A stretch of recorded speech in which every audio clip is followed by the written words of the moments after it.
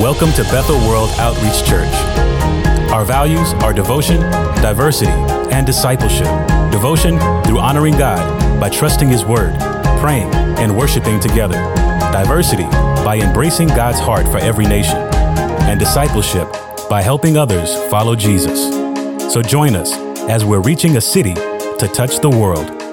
Thank you all for being here this morning. Let's just bow our heads wherever you're at. Father, I just pray that you would anoint this service and that you would be with us in our homes and in this moment. God, magnify your word when it is preached. Cause there to be a grace and an anointing there. God, give us ears to hear. I ask for myself that you would think through my mind and speak through my mouth. The words of my mouth and meditation of my heart be acceptable in thy sight, my Lord and my Redeemer. And every glad and happy heart say amen. Even touch your neighbor on the left or the right and just let them know you love them. And if there's no one in the room with you, I want you to know that God loves you so very much. And I have the privilege today to say, I love you as well. We're going to be reading and continuing in our series called Love the City and reading out of Acts 16 and verse 25 through 34. If you're new to our church, we like to read the Bible. You don't have to stand. I just feel if I read the portions of scripture that I'm going to go through and you get to say them out loud, I believe something dynamic and powerful happens on your spirit. So I'll begin and I'll try to read slow enough where everyone can read together. So whether you're young, old, get your Bible out. And if you don't have a Bible, the scripture will appear on the screen. And I just want us to read together right now. About midnight, Paul and Silas were praying and singing hymns to God, and the prisoners were listening to them. And suddenly there was a great earthquake, so that the foundations of the prison were shaken. And immediately the doors were opened, and everyone's bonds was unfastened.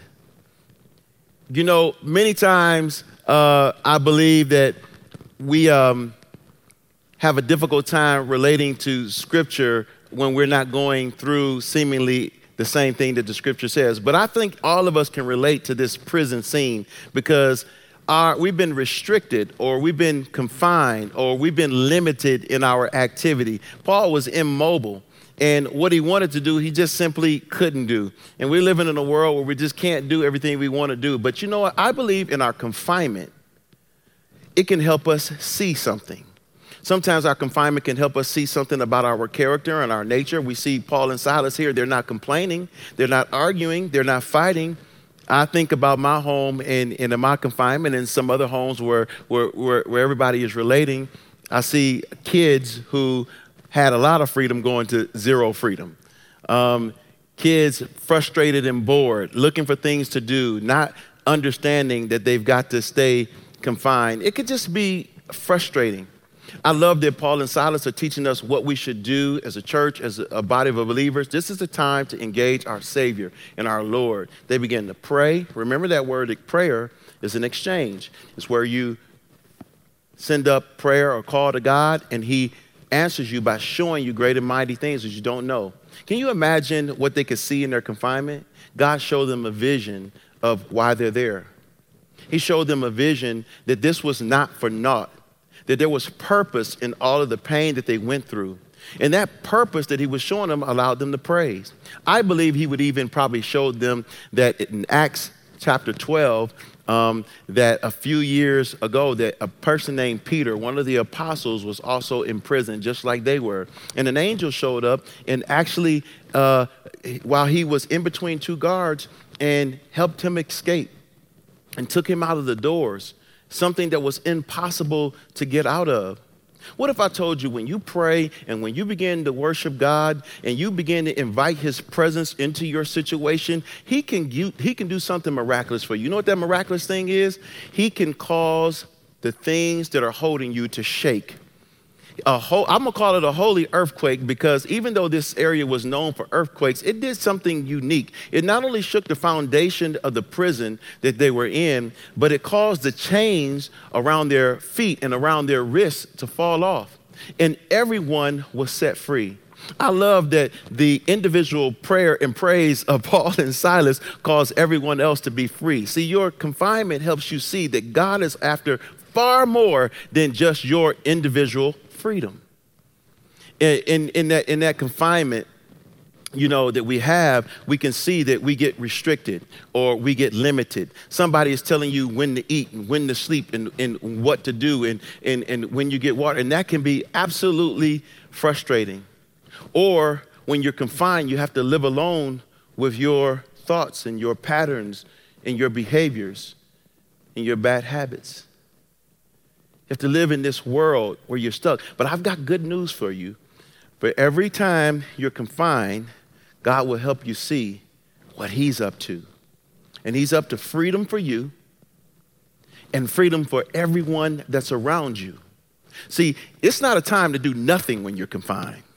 It's time to start speaking to God and surrendering all to God. I bet you, Paul and Silas, when you pray long enough, when you worship long enough, you just start repenting. Lord, I just know a few things that I don't have right. And I surrender my lust. I surrender a line. I surrender some unforgiveness. I surrender some bitterness. You just start worshiping him and giving up everything. And I love that while they were praying and worshiping, suddenly something happened. The chains around them were broken. God can break every single chain in your life. Whether it's one of your own making, whether it's one that is demonic, whether it's one that is brought by the government, every chain and everything that's trying to hold you can be broken. Now, I love what happens next. It's not just that their confinement would help them see. What did it help them see? Well, verse 27 shows us. And when the jailer woke up and he saw that the prison doors were open, he drew his sword. And he was about to kill himself, supposing that the prisoners had escaped. And Paul cried out with a loud voice, "Don't harm yourself, for we are here." Can you imagine that Paul has experienced and Silas have experienced a holy earthquake that has set them free, and they never should have been captive, and they're out of their confinement, but they don't leave. The jailer, on the other hand, wakes up and sees people being freed, and he's failed at his job. In fact, he knows he's going to lose his job. In fact, he knows that he should lose his life because every Roman soldier that allows one of the prisoners to escape, it would cost him his life. Or he would have to take on the penalty, although it is a shameful thing to have happen. It just was so overwhelming to him. He couldn't remember that he had a family. He couldn't remember that he was already successful. He couldn't remember that he was already in the army. He couldn't remember that maybe appeal to Caesar or appeal to his captain, or that life was worth living, or maybe fight to the end or find the edge or try to escape. He was so ashamed because he lost his job and he just gave in. Now, that's deep, because we know when there is a job loss or loss of any kind, it's going to take some sacrifices. He was willing for the sacrifice to be him. Obviously, this wasn't a good choice. I believe this week we've had over 3.3 million people actually apply for unemployment. It's the highest unemployment in the last 50 years. This is a COVID-19 crisis. It's something that has resulted from this. And right now, you can be feeling shame, or you can be feeling lost, or you can be feeling like, what am I going to do? I'm not going to be able to replace that income. I'm not going to be able to replace that job. And you feel like your life is no longer worth living, and you want to throw in the towel. I beg you, don't do it. And this is what I love. There's somebody there right around you close, like Paul and Silas was. There's a sign to encourage you. See, within your confinement, it helps you see your assignment. What was their assignment? It was the jailer who was in the worst place in his life. To get to the point that you want to take your own life. I mean, that's tough. Now, sometimes it's tough to talk about in a room full of people, and you don't maybe have to reveal everything that's going on in your life right now, but maybe you've had those emotions, or you've had those feelings, or you've had that temptation to kill yourself. And I want to say it just like Paul and Silas. Don't do it. It's not worth it. Life is still worth living. There's hope. Jesus cares. He's got someone assigned to encourage you and to see you. You know, I'm reminded of the time when I worked at the SOS Crisis Center. And what we did was we took suicide calls. And the people who would call in weren't people who were like homeless or I mean, they were homeless, but they weren't people who were just bums and never had anything or something like that. The people who would call in had doctorate degrees and master's degrees and law degrees. And they were calling in despairing of life because of a loss of job or the missing of one check. You know, most Americans are 1 to 2 paychecks away from disaster. I'm telling you, no matter what's going on in the economy, your life is worth living. Let me be Paul and Silas to you today. Your life, no, I'm not saying it loud enough. Your life is worth living because he lived. Jesus lives. You can face today and you can face tomorrow. And if you need proof, look at Paul and Silas, who are in the worst condition you can imagine, and they had done nothing wrong, but yet they're praying and praising. Don't say that your confinement is a waste of time. When you pray, when you worship God, you are changing someone else's life. I asked you in the beginning, would you die for your friend? Or would you inconvenience yourself for your friend? Or would you just run off with every advantage that God gave you and leave everyone else to struggle? Paul and Silas taught us something else. Their confinement helped them see their assignment. It was a jailer and he needed them. Now it wouldn't be enough just to see your assignment. You've got to do something. You have to now help bring them into an alignment with the gospel and the good news of Jesus. And if we see here, this man, after they start yelling at him, don't kill yourself, he gets a light and he runs into where they are and he gets down on his knees and he says these words, and they're amazing words.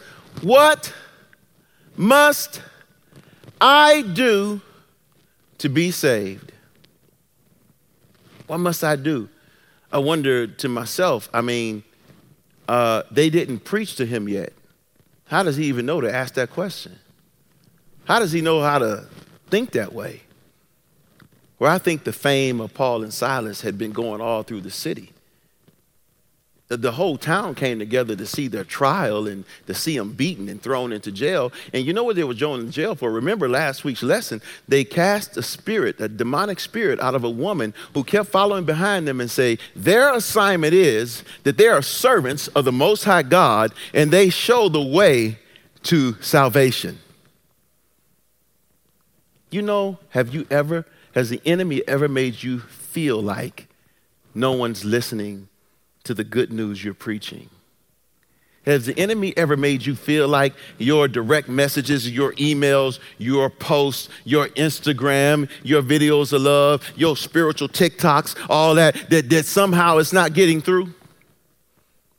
And all the while, there was someone who needed to hear the good news about who Jesus is that was watching. Someone no one would suspect, the jailer, who knew the message. And the Bible says they turned to him and they began to tell him, your whole house is going to get saved. They began to preach that death, burial, and resurrection of Jesus. They begin to tell the good news that tells you what's wrong with you and then how you can solve it. They begin to give him the seed of the gospel that allowed him to begin to have a transformed life. They begin to say all you got to do is confess with your mouth and believe in your heart that Jesus is Lord. They begin to speak the word to him, and they also prophesy your whole house is going to get saved. You know what this man did? This man went from basically dead to a resurrection, from a knife to his stomach to surrendered in the posture of washing the dirt and the blood off of the bodies of Paul and Silas. The scripture says he began to wash their wounds. Immediately he began to wash their wounds. And after he washed them, Paul and Silas said, we're going to baptize you. And it's so funny that he would allow himself and his whole house to be baptized. Because to be a Christian in this city was like a death sentence. And so he went from somebody who had no hope and despair of life to an encounter with the gospel of Jesus Christ that wanted him to live in this moment and take his chances with the life that Christ has prepared for him, no matter what the cost.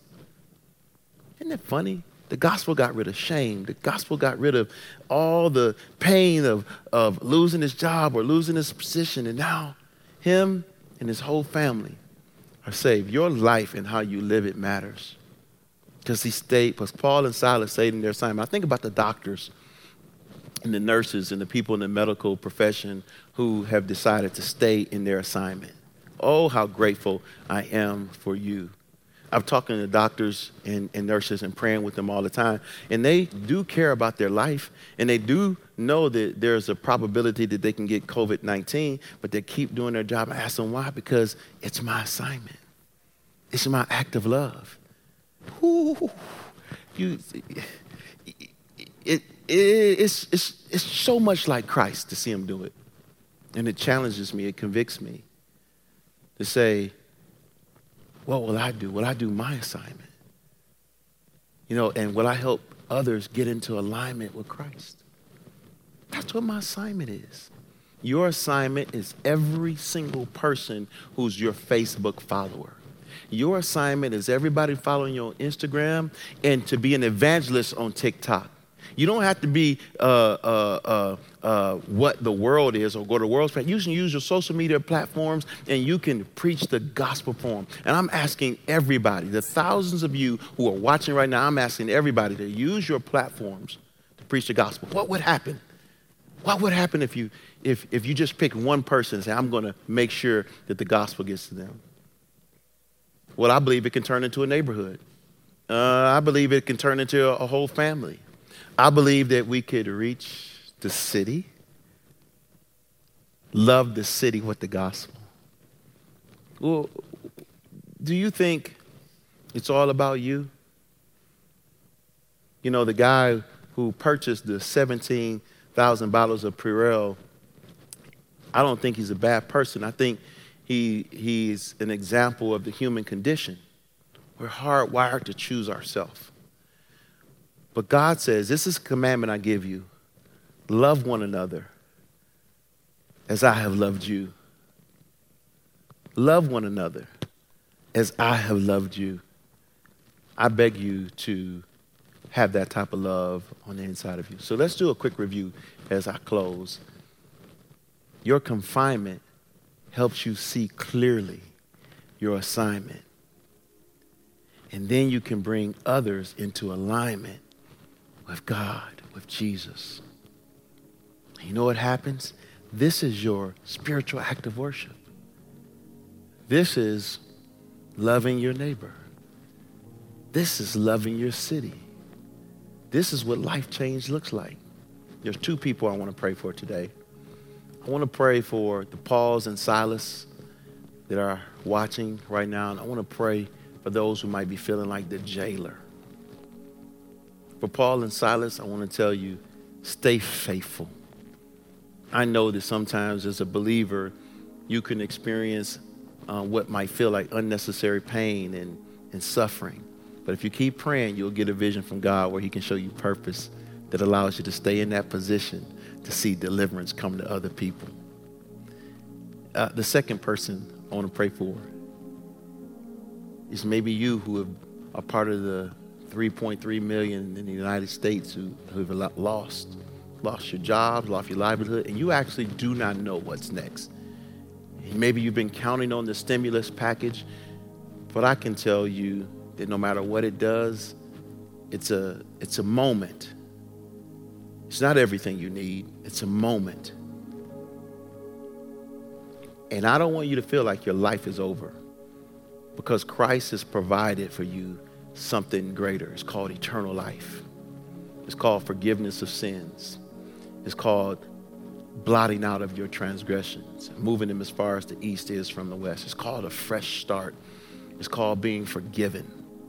It's called being given a destiny and a hope and a future. He gives you this today. So I don't know which group you're in, but I'm going to pray for both of you.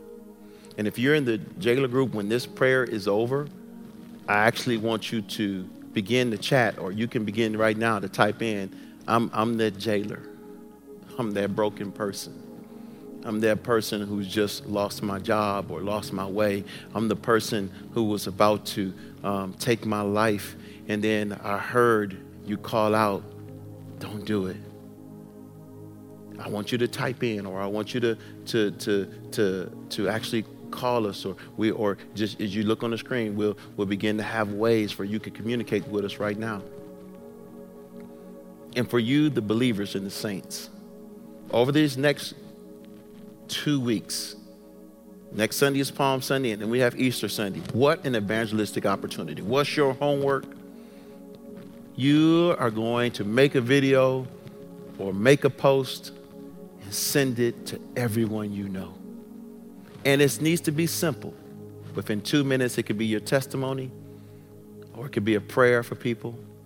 But just let them know Jesus loves them. Let me pray for you. Father, in the name of Jesus, I pray for every one of these, my friends, the people that you laid down your life for, that you've died for, that you were raised again to redeem. May their life never be the same after hearing the preaching and teaching of the Word of God. I pray, Lord, that if they feel like the jailer, that they would have the result the jailer had. What must I do to be saved? Them and their whole house get saved. If they're Paul and Silas, I pray in the name of Jesus that they would stay in their assignment, get people in alignment. And God, that you would continue to bless them as you did by bringing them out of the prison. God, bless us today. We thank you for all things. In Jesus' name, amen. I look forward to next week with you. I look forward to seeing what God's going to do in our community through you. God bless you, and I can't wait to see you back here for Bethel Online.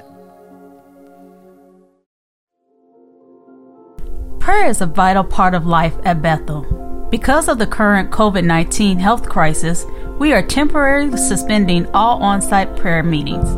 But that does not mean we'll stop praying together. Join us Monday through Friday at noon for a 30-minute prayer call.